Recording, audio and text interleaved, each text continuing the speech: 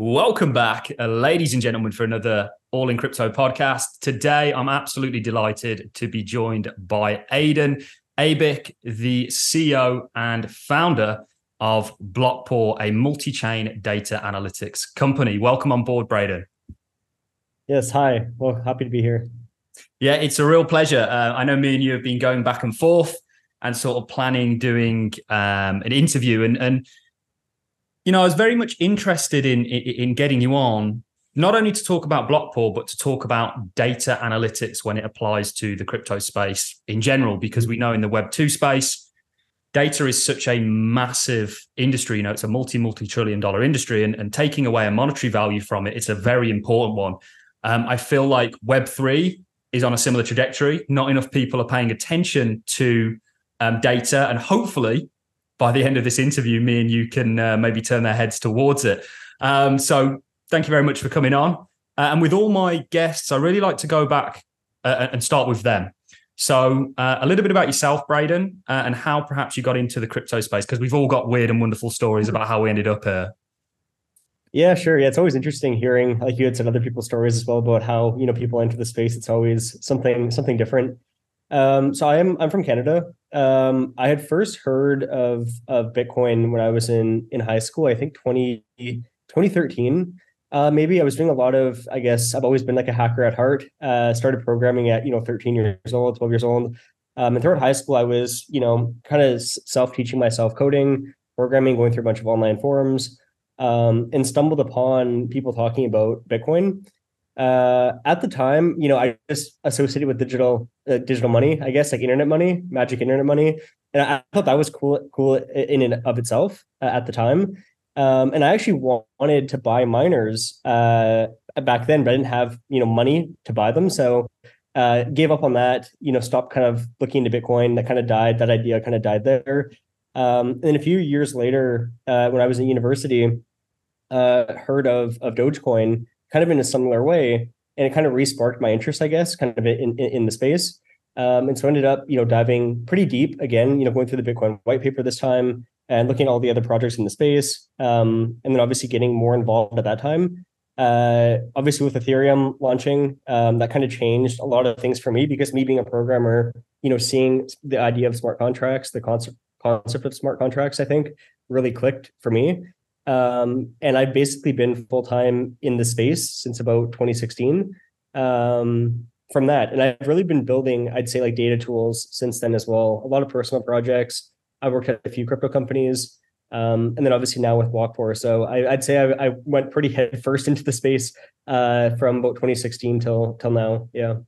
Yeah, I think everyone does. I think getting into crypto and crypto, I don't even like using the word crypto because it's such a blanket term that incorporates a whole load of shenanigans, along with actually something very real that is the transformative nature of this technology.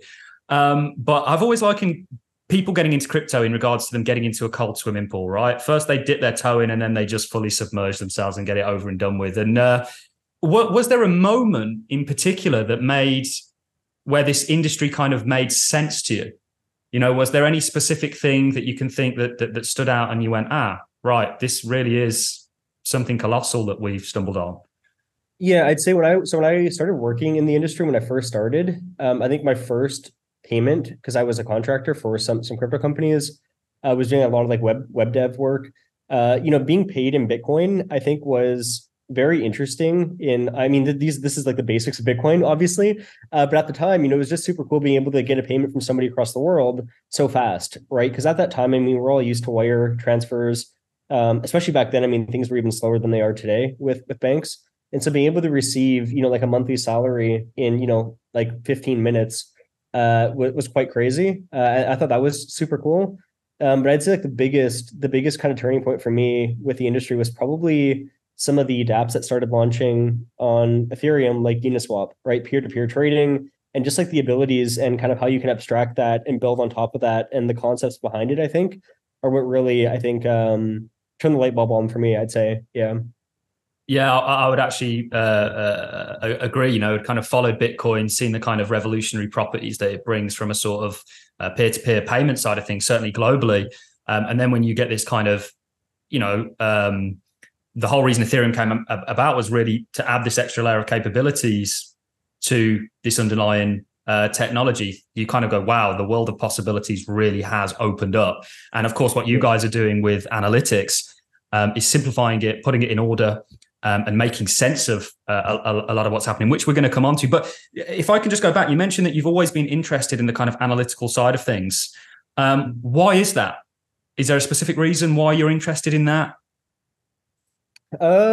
Yeah, I mean, it's not like data analytics, I don't think is a super exciting topic. I mean, I think nowadays it is because there's that's what I mean. You know, it seems like, yeah.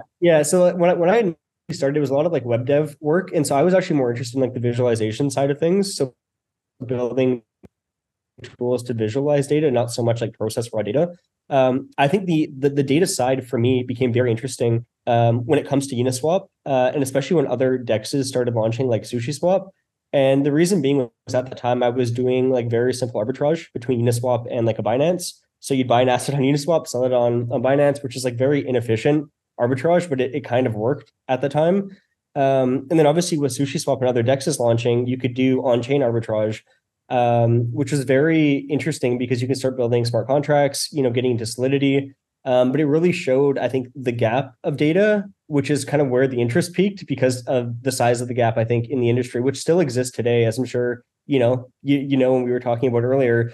But that's really where my interest in data came, was, I guess, the problems that you could actually solve with data and how big those problems actually are in crypto back then, but also, still persisting to this day now.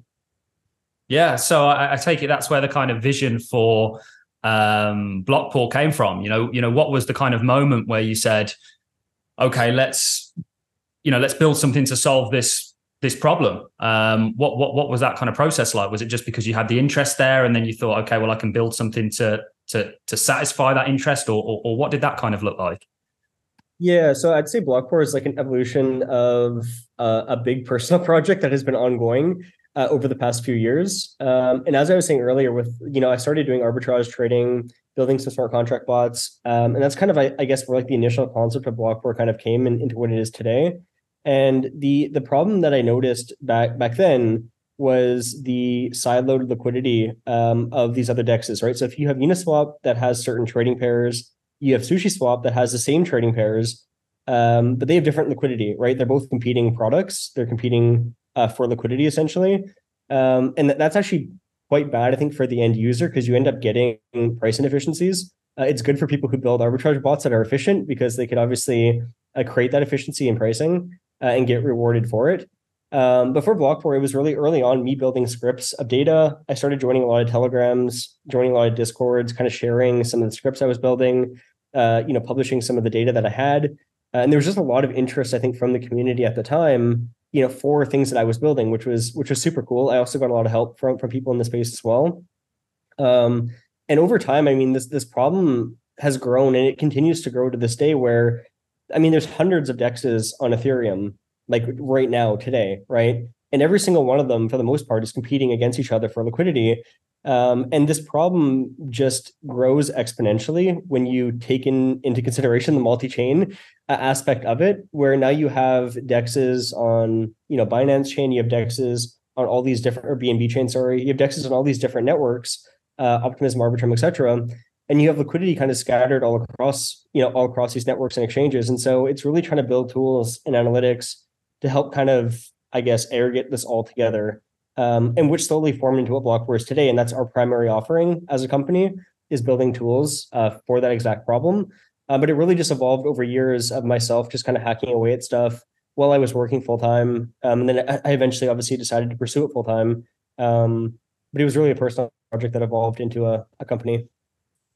So it's been something you've been thinking about for a long time and actually working on, which is always, it's always nice and refreshing to hear of a kind of story, a passion that then turns into a career. And you mentioned the kind of exponential growth of kind of compiling data with not just Ethereum now and all the DEXs they've got, but the likes of Arbitrum, these layer twos that we're seeing pop up. Also the likes of other chains like Algorand. You guys are a multi-chain data analytics company, but you've also probably got that kind of exponential growth. you've also got the growth of the industry as a whole, which is why I was so interested to get you on, because it's truly my kind of belief that everything is going to be on a blockchain, or it could be a DAG. Everything's going to be digitalized, and there will be public blockchains like we've got today, and there also will be private. But there's going to be an ecosystem that kind of moves around within that, and the need for data, certainly when it comes to on-chain data, is going to become exponentially more and more important. And to kind of get familiar with the likes of what you guys are doing at this early stage, I think is why I was so excited to have you on the show. So if we could maybe move on to a little bit about what Blockpour itself actually is. So if you could just give us the kind of headline, and then we'll get into a little bit about how it works and what's currently available. Sure. Yeah. I mean, you kind of described it quite well with the one-liner. I'll give a similar one-liner, maybe expand a little bit further than that. But yeah, I mean, Blockpour is, I guess, at a high level, it's a multi-chain data analytics and aggregation platform. And so what we basically do is we aggregate data coming from all these different networks. We pull it all together, and then we represent it through our front end and through our APIs. We aggregate on-chain trades, so we capture all DEX movements, liquidity pool actions, and also on-chain transfer events. So anytime somebody is basically moving tokens on any of these networks, we are basically capturing these events, and then we're aggregating insights out of them. So we're not just showing the events like a block explorer would. We do aggregation on top of the data before we present it to our front end. So there's some work that we're doing behind the scenes before we ship it to our front end. So we are definitely a lot different than a block explorer. And we try to provide the insights in a meaningful way for people to obviously extract, hopefully valuable information from it. And a lot of people use it for finding new tokens to trade, or to get insights into kind of where to trade tokens, where to buy tokens, and also kind of what's happening in these different ecosystems. Yeah, it's kind of like putting on X-ray vision glasses and taking a look into the blockchain space. And I often have used block explorers. I think for people that are newer to the space, they are very hard to understand. Certainly when it comes to tracing yourself, the origins of a token or where it may have moved to or where it may have came from. So you guys kind of really simplify that. Do you cover any ERC20 token, you guys have got essentially the data for that?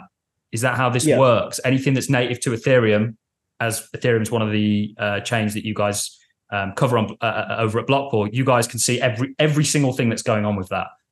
Yeah. So one nice thing with Blockpour is we work. We have a few competitive advantages, obviously, and competitive edges, and I think one of them is definitely in our indexing. And so something a little bit unique to Blockpour, I'd say, opposed to some of the other data companies. One of the things would be if you go to like a CoinGecko or a CoinMarketCap, you need to submit a token. And I think this also works with things like DApp Radar, where you submit your contract, right? It goes through a process and then it gets shown on their platform. For us, when it comes to the data that we have on our platform, we don't require user submissions. So by default, we capture every single ERC20 that is trading anywhere. So people don't need to submit their tokens. If somebody creates a token right now during this call and there is a Uniswap pair for that token, we would be showing data for it. So we operate a little bit differently in terms of how we index. There's obviously pros and cons to that because there's a lot of like low liquidity tokens that exist, for lack of a better word, I guess. But I think it also gives us some edges in terms of new token launches, things like that. We could be pretty quick in showing data before some others do.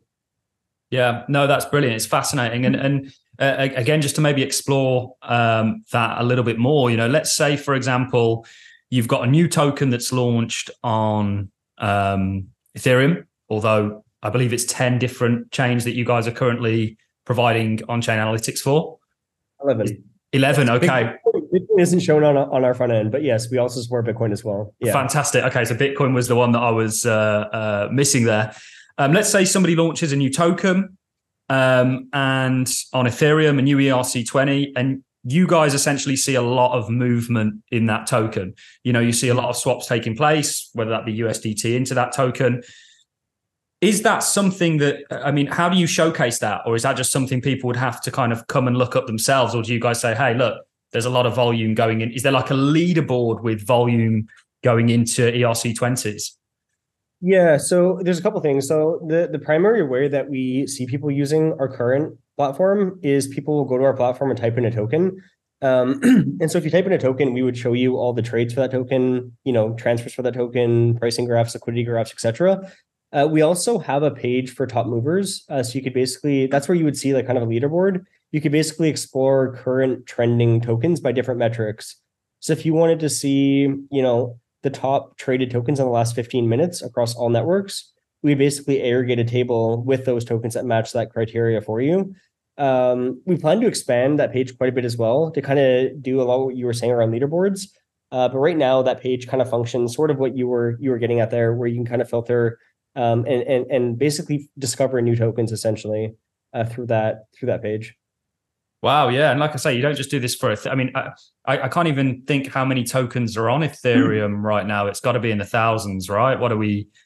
Oh, it's way deeper than thousands. I mean, I'm pretty sure we, like, last I checked, I think we had 600,000 tokens indexed across all the networks. So Wow. I don't know the distribution between Ethereum and others. I know BNB has quite a lot, but yes, Ethereum has to be in the deep 10,000s, if not hundreds of thousands. Wow, unbelievable. Yeah, unbelievable. That's a lot of on-chain data to kind of aggregate. I mean, that's a task right there. So what would you say you guys are, I'd really like to dive into some of the other chains in just a second that you guys are, and maybe go through the list. But what would you guys say that the real vision is here? What is Blockpour trying to become? Are you guys trying to be the go-to data analytics site for everyone, or is it more institutional? What's the vision for you guys here? Yeah. So for Blockpour, we have two products. I guess we technically have three products. So we have obviously our retail front end, which is kind of free to access. Anybody can go there and get token insights. We have our API, so people could pay us to consume our endpoints and build their own apps.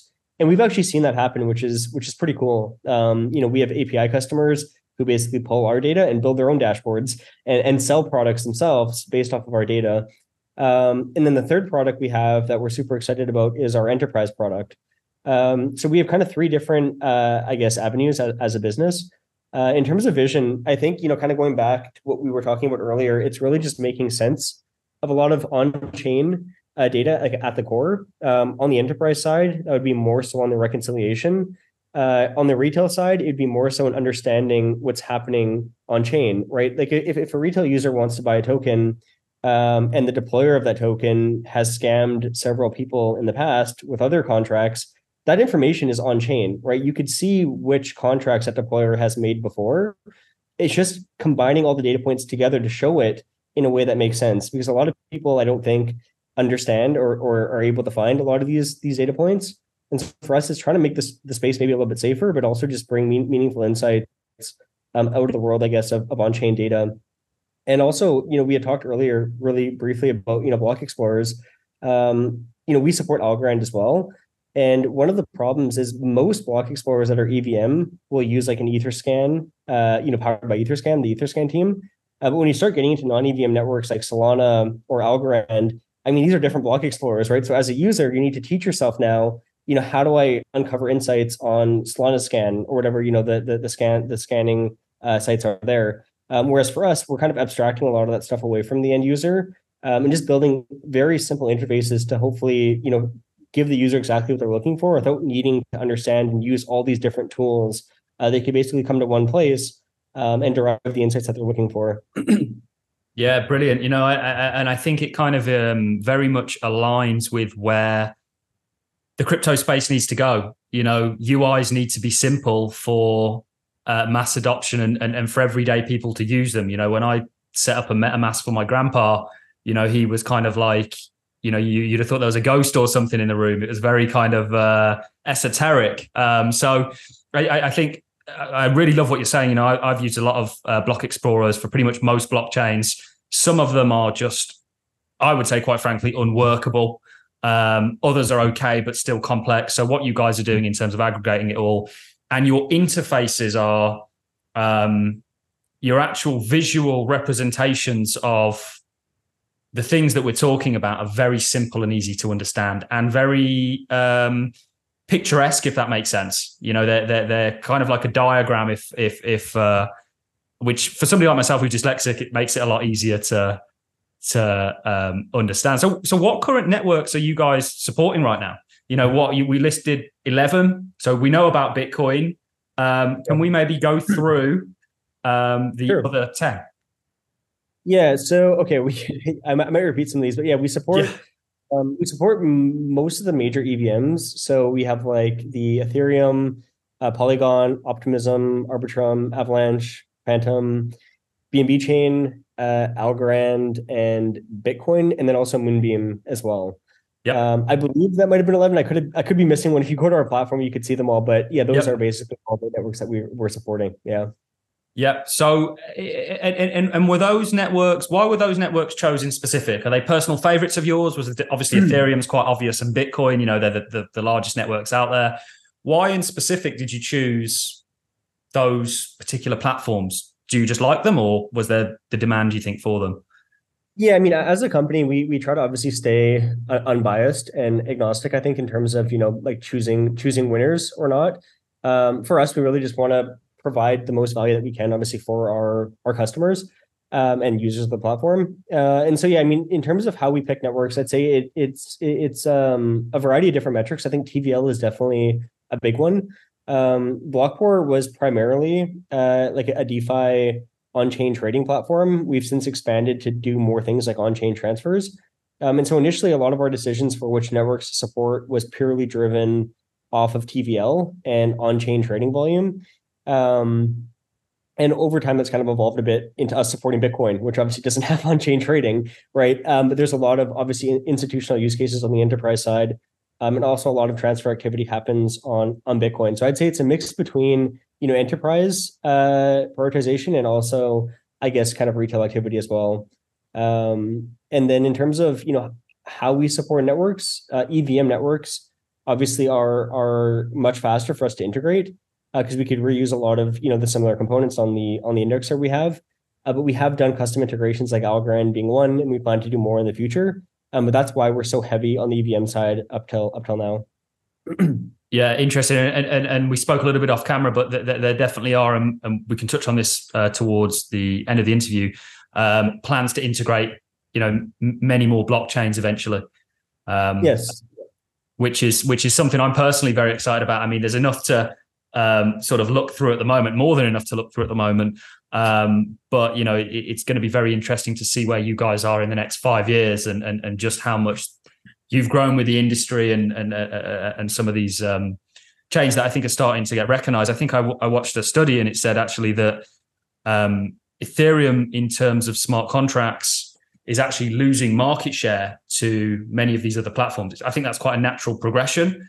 I mean, when I say losing market share, it's still the top dog by a mile, but there is a slowly trending down. And maybe you can affirm or deny that sort of trend with Ethereum and other blockchains taking a little bit of its market share. Yeah, I mean, I think that the whole conversation around Ethereum is interesting, around like L1s, L2s, L3s, L4s, whatever number we're at now. I'm sure it's going to continue to grow slightly. I know that there's been a lot of buzz, with like ZK Sync and some of these other networks. And I think whenever there's buzz like Base, I think some activity obviously goes to those networks, a lot of on-chain stuff. A lot of people are moved there for, I guess, mainly honestly gambling, like, buying these new tokens and kind of where trends are happening. And so I think like market share for Ethereum, kind of goes up and down, kind of like the gas price as well. With some of these L2s, I would expect a lot of, some of this on-chain stuff to go towards there as well. So yeah, it is definitely interesting. Yeah, for sure. I had Sebastian Gilliman on, who's the founder of DC Spark and Milkamida. And they're a layer 2 for both Algorand and Cardano. And we were talking about layer 2s in general and that kind of space. And actually, you've got a lot more volume taking place on layer 2s than you do the underlying layer 1s now at this point, which makes a lot of sense from a cost point of view and that kind of stuff, which I think is very interesting to see how things are going that way, The other interesting thing as well with Ethereum is, although there is more trades happening on these other networks, like on-chain trades, the top volume and top TVL is still Ethereum. And the other interesting metric as well that we've noticed recently is the largest trade sizes are still happening on Ethereum. which is kind of funny because, if you're trading on Ethereum, you're probably trading with larger size because gas is obviously more expensive. And so although there's more trades happening on, like the Polygons, the Optimism, the Arbitrums, etc., the trade sizes are much smaller there because gas is way cheaper. But overall volume, I think Ethereum is still the clear winner for a lot of the DeFi and on-chain stuff, same with TVL. But the frequency, and I think the amount of people interacting is higher on other networks, partially because of probably the gas, cheaper to transact, faster to transact, etc. Yeah, the whole, like you said, the whole sort of Ethereum, we could go down that rabbit hole, but maybe we have to do another interview on that because that's probably a whole talk in itself about what Ethereum becomes in regards to being more of a kind of security layer for these layer twos and whether we do see that migration of high value transactions moving off onto some of these layer twos or whether it stays on Ethereum. That's a whole another chat, I think. So coming back to sort of data, and there's probably a million and one reasons why data is important, but why is data in your own kind of words so important? It's specific to crypto. Yeah, I mean, I think for crypto, I guess to preface a little bit, it's kind of ironic, the situation that we're in, I think, with crypto, seeing as we're dealing with like open source technology and the data is open, right? Anybody can access raw data. They can make RPC calls. The data is basically there, but it's actually incredibly hard to turn that into something meaningful, which is kind of an interesting problem to have. And this problem is mainly solved, obviously, in traditional finance as well, right? Like this problem with data is obviously it's a huge market. I think data is very important, especially in Web3, because a lot of decisions are obviously based off of data. If you look at people, trading tokens, trading NFTs, trading GameFi, a lot of the stuff requires data and understanding of what you're buying, who you're buying from, who your counterparty is. Understanding risk, I think, is a big one as well in crypto with data. I think it's very hard to understand the level of risk that you're taking without knowing the data behind it and what you're actually doing on chain. You see a lot of hacks and exploits happen as well. A lot of these are social engineering hacks where you sign a message in MetaMask, but you don't know what you're signing. Even though the signature and what you're signing is actually there, you just click sign and you could be wiping your wallet, right? And so I think data is very important, especially in this space, because of the power that comes behind it. I mean, we're signing with our private keys a lot of the times with MetaMask, and so I think that's very important. I also think on the enterprise institutional use case side, there's a lot of institutions who I'm sure you've heard of as well, who are slowly, actually maybe not slowly, but trying to get into the space quite quickly. And I think, one of the gaps right now is data, right? Making decisions, business intelligence, understanding, which chains to go with, where to launch. There's just so many questions up in the air, I think, on the business intelligence side, that just don't have data points behind them. And so I think there's arguments both on the retail and the institutional side for the importance of data that are slightly different, but they both have overlaps. Yeah, and the really interesting thing is they're both set to grow exponentially, both the retail kind of applications for data and also institutional.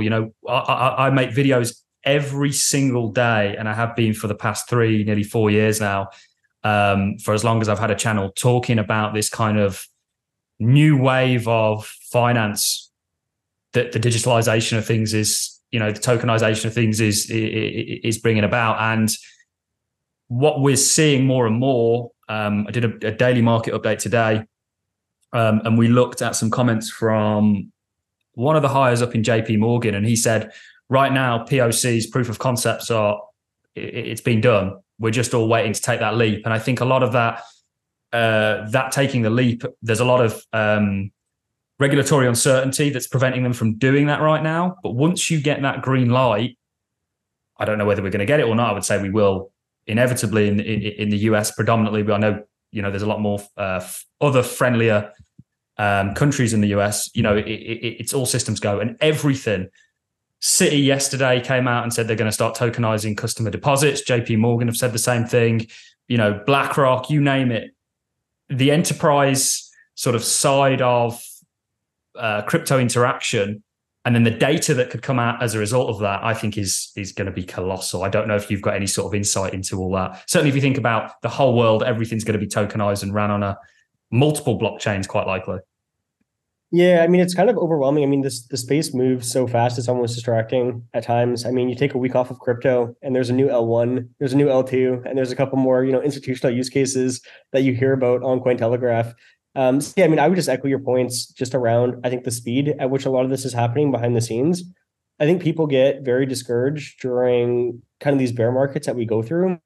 I know we've been going through one for quite some time, but institutions I don't think really care about bear markets. I think they continue to build, and there's use cases that are being refined.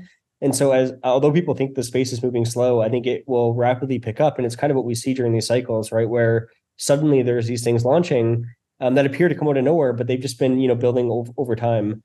And so, yeah, I would just echo what you said earlier. I think there's tons of stuff in the works behind the scenes right now on both the institutional side and also the retail side.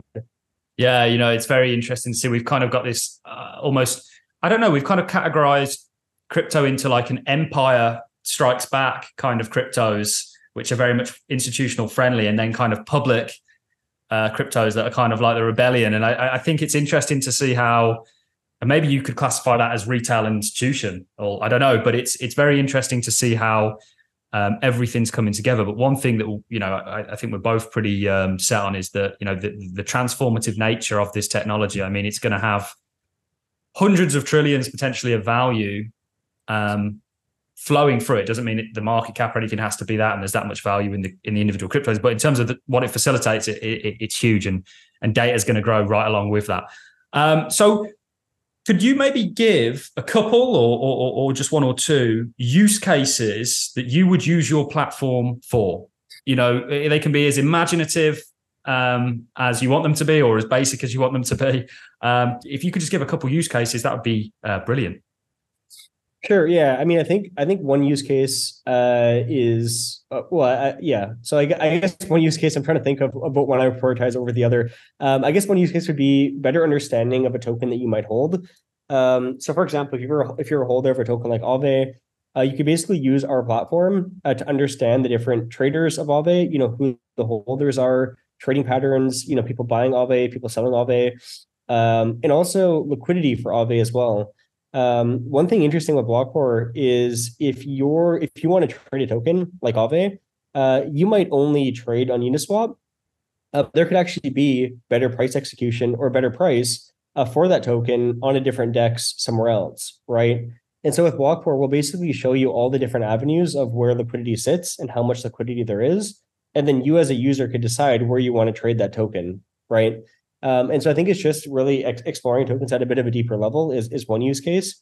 And I think, a second use case, which is kind of like a secondary of the first one, is discovering new tokens. So being able to see all these different ecosystems in one place, and being able to see tokens trending across Base, across BNB, across Arbitrum, Optimism, all in one interface, I think is pretty cool. Instead of having to go to multiple different platforms, you could basically just go to Blockpour and kind of see tokens trending across all these different ecosystems in one spot. And we also have a way to visualize on-chain transfers. So I know that Arkham is quite famous for their visualizer, for being able to see movements of funds. We also have a visualizer as well on our platform, and you can kind of visualize, I guess, movements of tokens basically. So if you're following an Aave, you'd be able to see kind of people moving that token in and out of Binance or in and out of centralized exchanges, and kind of the funds flowing between entities. Yeah. Yeah. I've got two questions that have instantly popped into my head. One about centralized exchanges. One, we cover Chainlink quite a lot of the channel. We really think Chainlink already has proven to be a key part of sort of the crypto space's infrastructure, certainly when you talk about DeFi, but actually is probably going to be a key player, like we see with the announcements that are coming out with Swift or ANZ, one of the largest banks in Australia. They're likely going to be a key player in regards to how the institutional side of things interacts with the crypto side of things, or blockchain, or whatever you want to call it, side of things. I always get a question saying, okay, well, can you do a little bit more on the tokenomics in regards to the foundation, how much they hold, and what the kind of release has looked like so far of the tokens that are held by the foundation? Is that something people could use Blockpour for, to use that as one example? Yeah, not yet. And the reason being is a lot of the insights on Blockpour, almost all the insights on Blockpour, are derived on chain.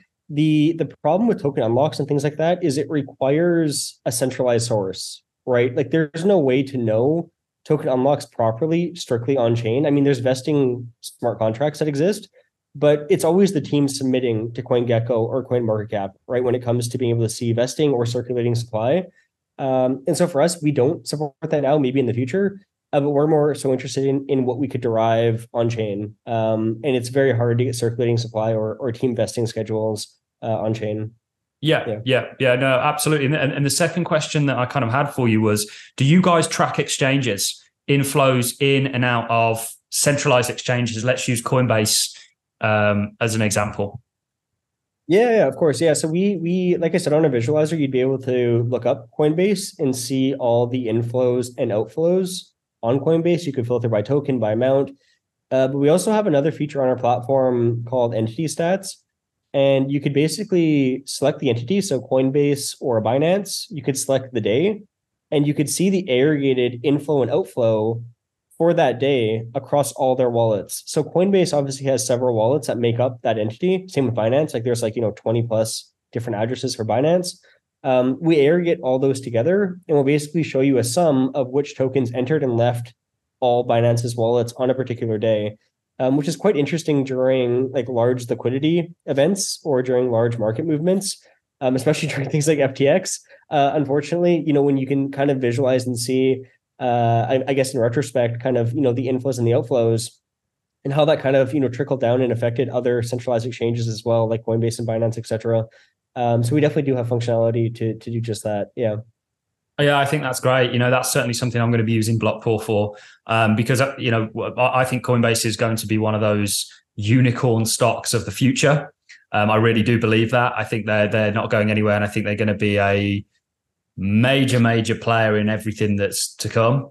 Likely from a custodial point of view, they're also a public company with Base, and it's a very interesting dynamic there. And for somebody who's an investor in Coinbase, it's going to be interesting to see from an on-chain point of view what's going on, as well as from a sort of fundamental and technical point of view. And the interesting thing that popped up into my head there when you were talking about FTX, could you guys foresee using, and this is probably going to be a bit of a wild card, could you guys foresee using your data platform weaknesses in the likes of FTX, or for example, Binance right now, we know are going back and forth with the SEC.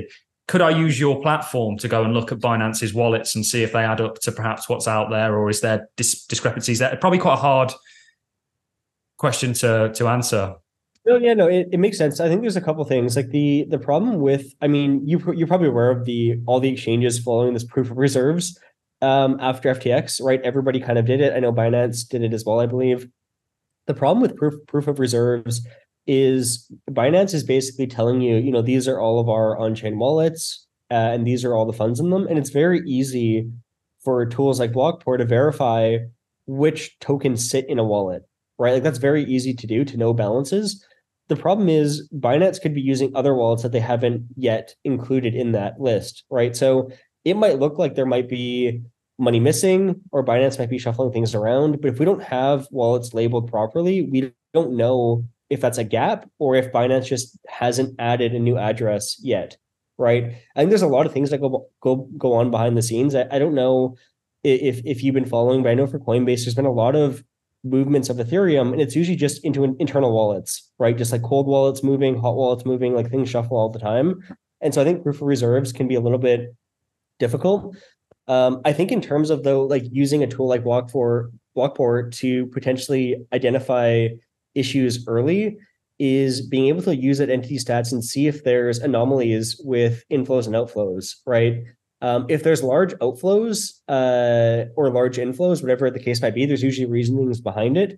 And so if you notice like significant outflows, I'd say that's probably not a great sign. It's likely whales or large players trying to exit. I mean, that could be one thesis. It could also be Binance doing something.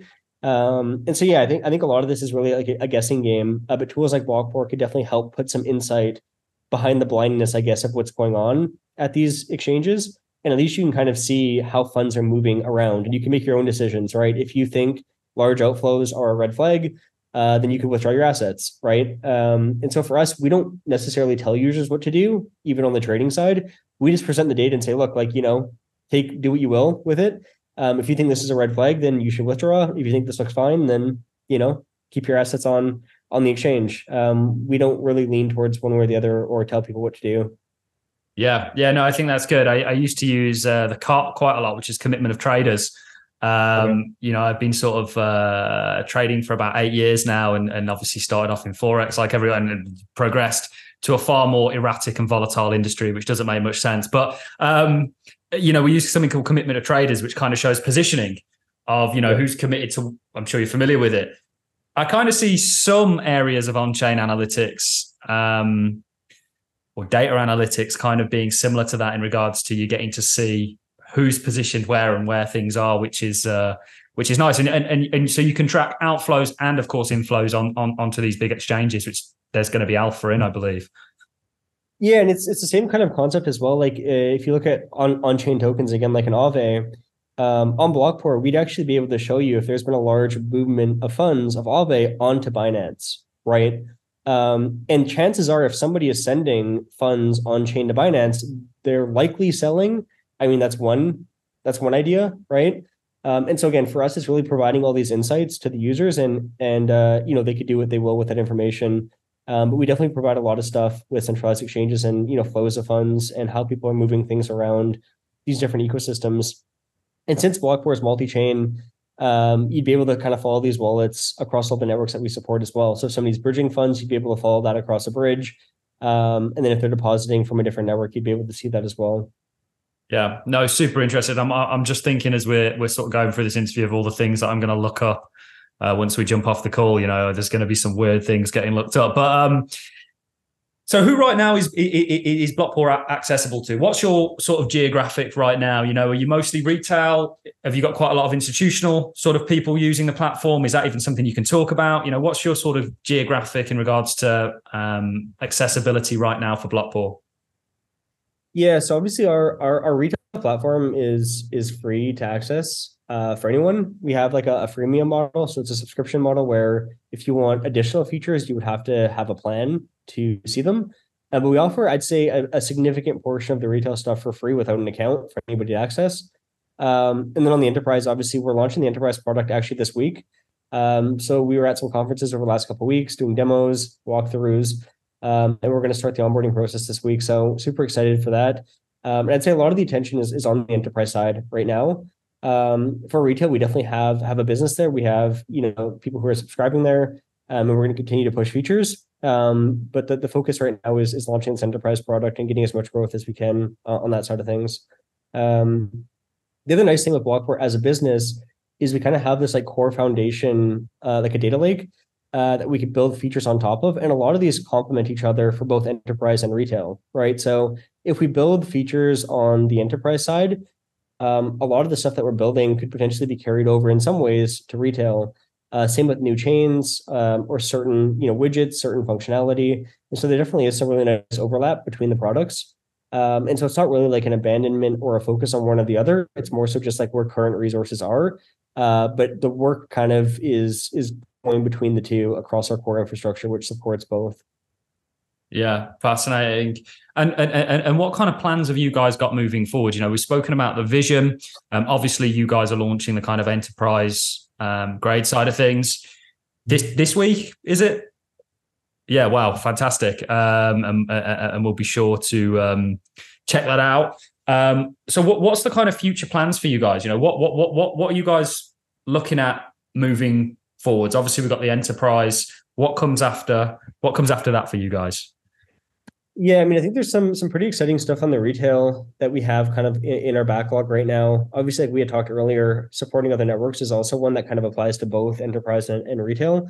We want to support additional protocols and events, so things like flash loans, GameFi, NFTs, on all the current networks. So you'd basically be able to use Blockpour as a tool for viewing other on-chain assets and other on-chain tokens.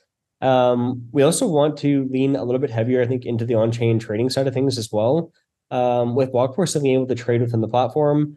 Obviously, Blockpour has access to multiple liquidity sources. We know where what prices are trading at for tokens across these different networks and exchanges. And so we definitely like to build, trading within the platform as well, to help the user get best price execution, but also kind of guide them through, to help that kind of UI or the UX, for users in the space. And yeah, really just expand functionality and features, I think, and continue to grow from there. Yeah, very excited to see where you guys are going to be in a year from now, 5 years from now, and all of the great data that we can sort of access as a result of you growing with the industry. And the last question that I really have for you, Brayden, is just about what's going on right now with, we can call it crypto, we can call it blockchain and DAGs. What do you think that's actually happening with this industry? Do you see it as transformative as what we've spoken about a little bit on the interview? Do you see it as just, what do you think about this industry genuinely? Do you genuinely see it as something that's going to change the world? Or do you have a different kind of view? I'd love to sort of know, as somebody that's in this space, your insight into what you actually think is going on here with crypto. Yeah, I mean, I think you had touched upon this at the very beginning around the terminology that people use, like crypto, Web3. Like, what is it? How do we call this thing? I think the core technology will change the world. Like the core technology of these DAGs, of blockchain, whatever you want to call it, I think will change the world and will be used, in significant ways. I don't know who the winners will be, I guess, which is usually the question people have, like, what's your favorite network? And it's really tough, right? I mean, I think Ethereum is obviously in a very good position. Same with Bitcoin. I mean, they both have very solid use cases. They've been around for a long time. I think reputation in the space is a pretty big thing as well, with all the hacks that happen. I think institutions who want to come in the space obviously want a sense of security. But yeah, I don't know who's going to be around in the next 15 years. I know that the technology will be here, and some of the players that are here will be there. But as you probably know, I mean, I've been in the space since 2016, and there's a lot of projects that used to be in the top 15 that I don't know what page they're on anymore, but they're definitely not on page one on CoinMarketCap. So I suspect that's going to happen again in the next few years. I think just kind of, I'm more excited for the evolution of the technology, not the particular projects. I think the technology will stay. And that's also why I'm kind of excited for Blockpour as a company, because we're obviously not a token and we're not specifically tied to one protocol or one network. We're kind of along for the ride. So as this industry kind of grows, we plan to grow with it. And if that involves new chains, new technology, new ideas, we would be here to support those. So we're super excited for the future of the tech. I think it will stay, but definitely no bets on who the winners will be from my side. Yeah. Yeah, no, I'm definitely familiar with tokens that are no longer anywhere to be seen anymore, that at one point seemed like an amazing idea. I could name an awful lot of those, but I'm not going to either upset anyone or upset myself. Yeah, no, I think you're totally right. Picking the winners is quite a hard thing to do. However, I always go back to Jeff Bezos talking about Amazon after the .com crash. And he said the really interesting thing with Amazon was that the stock price went like that, right? It just took a nosedive. It went from 107 to 7 or whatever it was. But the metrics that you could weigh the company up by were doing the opposite. They were growing, they were excelling, they were sales were up, everything was up. Actually, I think this is where data analytics can really help us determine who is winning and who perhaps isn't, because you guys are providing a platform that we can see where liquidity is. We can see it going out of one chain into another. And I kind of think that the winner, there's going to be nuance here, but I kind of feel like the winning, or the winners, I think there's going to be multiple, are going to be the ones that get the most liquidity, get the most users, that kind of stuff. And presumably we can see that all, or some of it on Blockpour.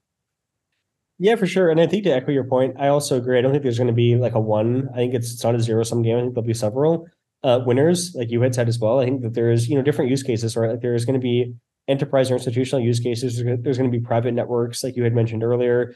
I think there's definitely going to be quite a few. There's also going to be projects that we probably all know now that won't exist, right, at some point in time.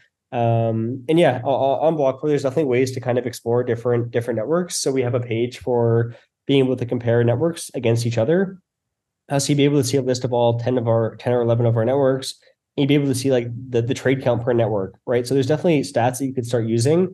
I know that TVL is a really big stat that is known throughout the industry to compare networks. I think TVL is a bit of a vanity metric, because TVL could be easily influenced by a small number of participants. And TVL doesn't always equate to activity. If somebody transfers a large sum of money but just sits on it, I mean, what does that matter, right? If somebody transfers, billions of dollars to a network and it's just sitting in a wallet, I don't know, or sitting in a single pool that nobody trades against, I don't know if that's even a metric we should be using. So I would definitely encourage using more than one metric. TVL could definitely be in there, but definitely things like, unique wallets, maybe traders, people doing like direct transfers. There's a lot of ways to fake things in crypto because a lot of it's anonymous. But I think definitely using more metrics is also important for evaluating networks outside of just the TVL metric. Yeah, no, fascinating, absolutely fascinating. Brayden, it's been an absolute pleasure. It really has. I'm very, very excited to see where Blockpour go, where this industry goes, and very excited to start playing around with your platform. The final thing for me to really do, and we'll leave links to where they can find your website, your product, yourselves on social medias. Is there any way you want to sort of plug to kind of close the video out where people can go and they can find you and they can find more out about Blockpour and what it is you guys are doing? Yeah, I would say just our Twitter, just like Twitter at Blockpour. You can reach out to our team. Our DMs are open there as well. So if you have any questions, comments, feedback, feel free to reach out. Always happy to have a conversation. And yeah, otherwise, really appreciate your time. Thanks for having me on. Had a great time, great conversation. So yeah, thanks. Yeah, no, it's a real pleasure. The pleasure is honestly all mine. And hopefully we can get you back on again to not only talk about how Blockpour are doing, but, about the industry as a whole, because you've got a lot to share that, I think people would be very interested in. So thank you very much for coming on. It's been an absolute pleasure. And we'll see you very soon.